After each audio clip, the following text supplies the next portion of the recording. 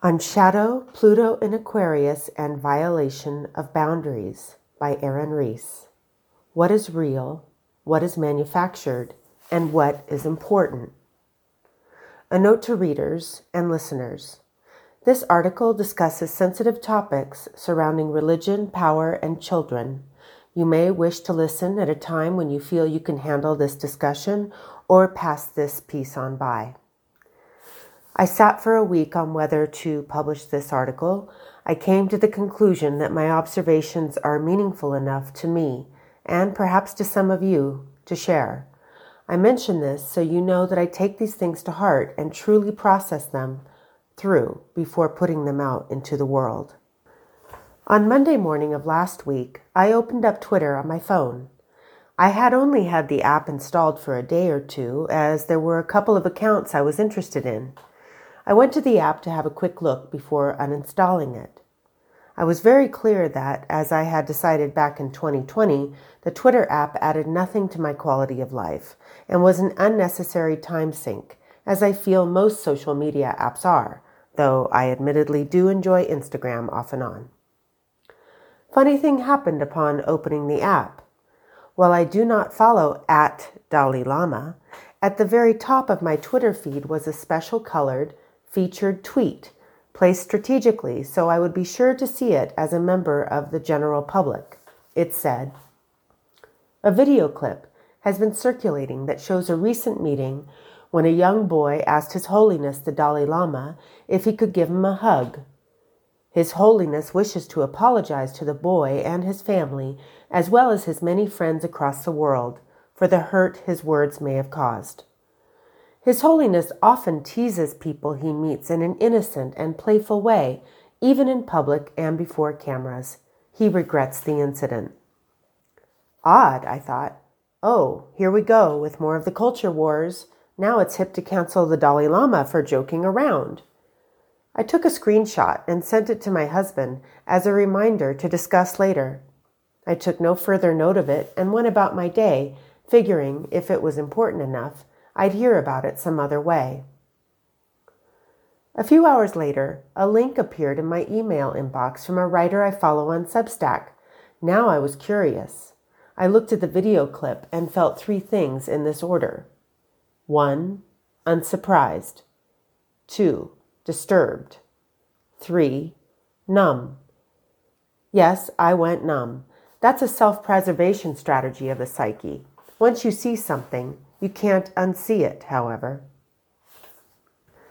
To sum it up, the clip circulating shows the 14th Dalai Lama in an encounter with a young Indian boy. The edited portion showed the boy, who had asked the Dalai Lama for a hug, in an embrace with the religious and spiritual leader. Then the Dalai Lama asked the boy for a kiss, which the boy gave in return. Finally, the Dalai Lama asked the boy to, quote, suck his tongue. Giggles from the Dalai Lama, his attendants, and crowd members, whether uncomfortable laughter or not, came through the recording. It doesn't appear that the boy reciprocated on the suck my tongue request. As the day went on, the disturbed part of my reaction increased. By evening, I was extremely disturbed, and it would not go away. I started to write and to process. I called a fellow astrologer to discuss the astrological influences likely at hand. Generational Pluto's recent entry into Aquarius. Listen to the following discussion. The malefic Mars in Cancer, currently transiting Dalai Lama's ascendant and natal sun, and karmic Saturn in Pisces squaring sexual Venus in Gemini. The next day, my astrologer friend sent me a reaction video by a member of the Tibetan community that had gone viral. This video, filled with flowery music and loving imagery and praise of His Holiness, gave a step-by-step explanation as to why the circulating edited clip was Chinese propaganda, and it was specifically implanted into the culture to undermine his reputation. I was unsurprised by this explanation video as well, and I got lots to say. Pluto in Aquarius, manipulated technology, and what is reality? For those less well-versed in astrology, Pluto correlates to, among other things, shadow, the underworld, the dark, Shiva, breakdowns, and that which is disowned. Aquarius rules technology, humanity, the future, and Uranian lightning flashes of insight. Aquarius is also the 11th house of organizations, including religions, as well as communities, quote-unquote, friends, quote-unquote, smartphones, and social media like Twitter, Instagram, and Facebook, also an Aquarius that shares my February birth date. Pluto has just entered Aquarius as of March 23rd, 2023, where he will be for the next 20 years with a bit of backpedaling back into Capricorn through 2024. Astrologers and seers the world over are very clear on a main theme of this transit. Artificial intelligence, AI, augmented reality, AR, and media manipulation and the dangers of technology are going to be on rampant display. There is a danger in a collective consciousness being disconnected from the embodied human.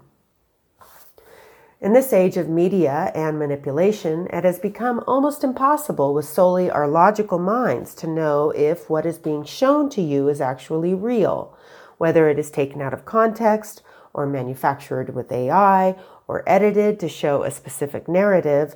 Everything that we see on a screen is likely to have been altered in some way. The news that is presented has been approved by corporate sponsors.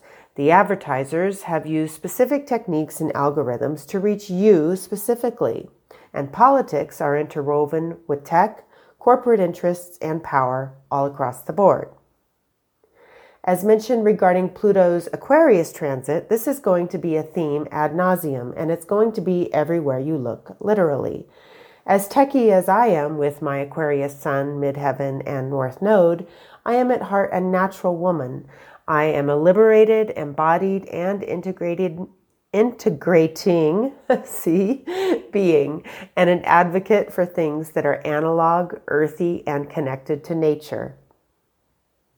In this age of AI and tech constantly manipulating the public, mainstream narrative, it is going to be an increasingly important task for critical thinkers and natural humans to pay attention to other cues as to what is, quote, real. Look to the physical body, to the intuition, to the spidey sense, which lives in the prickling of the hair on the skin, in the gurgling of the gut, the tensing of the jaw, the speeding up of the pulse. How will you know what is real, especially if reality is subjective, based on perception? How will you know what is true, what is actually happening, or what actually did happen? The ultimate truth is that no one knows anything outside of this moment. This is what is actually happening, this I amness of existence. And now it is gone. Everything in the so-called past or future, from the absolute point of view, is false in the sense that it comes and goes. That which is perceived or thought or conceptualized can never encompass the whole of what is in the eternal now. Knowing this non-dual reality is helpful on a practical level as well as a spiritual level. The more seated and embodied or grounded that one is in the now, the more one is a clear channel, an empty vessel. Thus, when something comes into the field through the sense doors of perception or through the airwaves of intuition, it is immediately, if not instantly, obvious if it is good and right and true for you. But what about relative truth? Relative truth in duality is pertinent here, with such a controversial video clip circulating. When can you believe what CNN or MSNBC or Fox or NPR or Twitter or Facebook present as reality? In short, who or what can you trust? It is fundamental to develop a deeper relationship with one's own body, with one's own needs and goodness of fit, with one's wholeness and what contributes to one's health and harmony and serenity. These are just some of the things that can't be argued with. And the more one is in touch with them, intimate with these needs and strengths and delicacies, the less they can be manipulated by outside. You will know what is good and true and right for you, and that is what matters. Thus, regarding this video clip, the most important thing is to see what it brings into awareness. Regardless of whether it is a planned character assassination of a much-loved religious leader, ask yourself, what does this bring up for me? Have I done my own looking at these themes in society and in myself? Am I aware of the shadow that enters power and organizations, no matter how revered a leader is? Staying awake in the face of conflicting evidence is pertinent to every global news story or narrative, from the pandemic to the war in Ukraine, to global warming, to gender, to racial injustices, to child abuse allegations. Awareness is the most important thing. Do your own work. Examine your own biases, your own physical, mental, emotional, and spiritual reactions. Do your own research. Check your filters. Check the culture. How free can you be to truly think for yourself? And, most importantly, what is true and good and right for you? Second, child sexual abuse is often explained away as, quote, joking, tickling, and playing. Sorry, dear reader, I know this is uncomfortable. Yet, unless we are willing to talk about this and keep it in the forefront of our awareness, the sexual abuse of children, which is rampant in this world and in some religious institutions, is going to continue to be the secret, passed over, disowned shadow of humanity. There is a saying in recovery groups, we are only as sick as our secrets. Awareness is critical.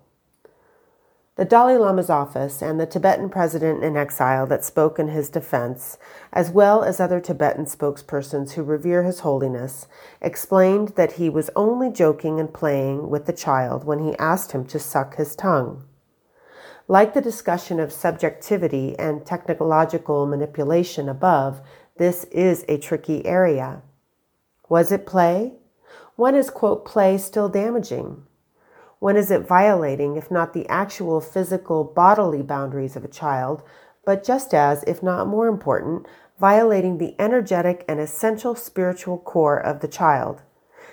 In other words, it is invasive to use, consciously or unconsciously, the child's innocence and natural sense of wonder and curiosity for the adult's advantage, perversely intended or otherwise. Just because a parent or caregiver is present does not mean the violation did not occur. Sexual and other forms of child abuse often happen right under the nose of a caregiver or adult. Whether a parent is sitting right there, as in this video example, or in the next room can make no difference.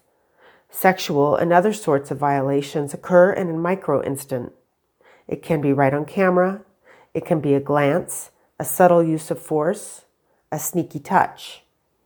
The tricky aspect of such violations is a perfect storm, the confluence of energies that occurs that fast between the victim, the perpetrator, and the protectors or enablers, whether absent or otherwise. This is one of the reasons I'm publishing this article, to increase awareness, to take it seriously. It happens all the time, and it can take years, sometimes a lifetime, for a person to heal from a deep violation, especially when it comes from an authority figure, especially when it comes from someone like a priest or a politician, a loved teacher, or a revered and globally loved religious leader. I was only playing, quote unquote, can be a form of gaslighting. Now, in this day of cancel culture and victim identification being bandied about, I do not bring this topic up lightly. I am talking about actual violations, not feeling offended because someone chose the wrong word to refer to a group of people, or not feeling recognized in a way that is coddling to the ego. I am talking about that which is truly not okay, adults in positions of power, with power over others, feeding off of others' vulnerability. Whether this is what you sense in this particular example or not, may not be as important as becoming more aware of its occurrence and the tendency of ourselves and our collective psyches to move past the issue as quickly as possible. Do we try to protect certain leaders because we believe we need them on that pedestal so much? What happens if we see ginormous leaders as just people, capable of everything, feet made of clay? Which brings me to my fourth point, on teachers and transgressions. Someone asked me the other day for my perspective on why so many gurus, yoga teachers, and spiritual leaders end up with controversy, whether involving sex, money, power, and other forms of manipulation. This is a huge topic, but I will leave you with this. 1. Power, fame, recognition, charisma, and even enlightenment do not automatically equate to a person with healthy boundaries, integration of shadow, and an integrated human beingness. 2. The teaching itself, the wisdom transmitted, is not the same thing as the individual personality. 3. One does not need to throw the baby out with the bathwater. If one has received incredible yogic or Buddhist or non-dual or bhakti, divine love, transmission from a spiritual teacher, and that teacher is found out to be a flawed, even in some cases psychopathic, it does not mean that the wisdom is flawed. 4. Whether one is aware and awake to the flaws of the teacher or the dangerous aspects of the teacher or his or her organization is up to the individual's capacity at that moment to see accurately and to have the sovereign strength to take action or leave or stay. It is not up to an outsider to judge. It is only up to each of us as an individual to take responsibility for our own awareness and needs to the best of our ability, subject to our up-to-date conditions and conditioning. 5. The most astute or awake spiritual warrior or warrioress of any age may not be able to deflect a micro or macro violation or abuse of power. It can still happen. The most important thing is the awareness one can cultivate at any point. The awareness and acceptance of reality will be the immediate, most reliable guide to the appropriate action or non-action to take. Many spiritual writers and healers discuss the concept that as the light increases, so does the dark, quote unquote. This may be true, and it is one explanation as to the perceived heightened craziness in our world today. I will make the point that the dark and the light have always coexisted. One doesn't exist without the other. Everything exists under the sun, and true freedom means facing everything, even that which disgusts us, terrifies us, offends us. This is often called shadow work. Obviously, it does not mean we act out the shadow. It means we become aware of shadow and integrate and heal. The more we are willing and able to do this work for ourselves internally, the less it can hold power over us collectively. Seeing the darkness, accepting that this too is part of existence, can paradoxically reconnect us to the innocence that lives inside of us, no matter what age. This is an evolutionary moment, a shared and global moment of the possibility of increased awareness, honesty, and astuteness to this issue. We can see through the illusions of hero worship when they become harmful.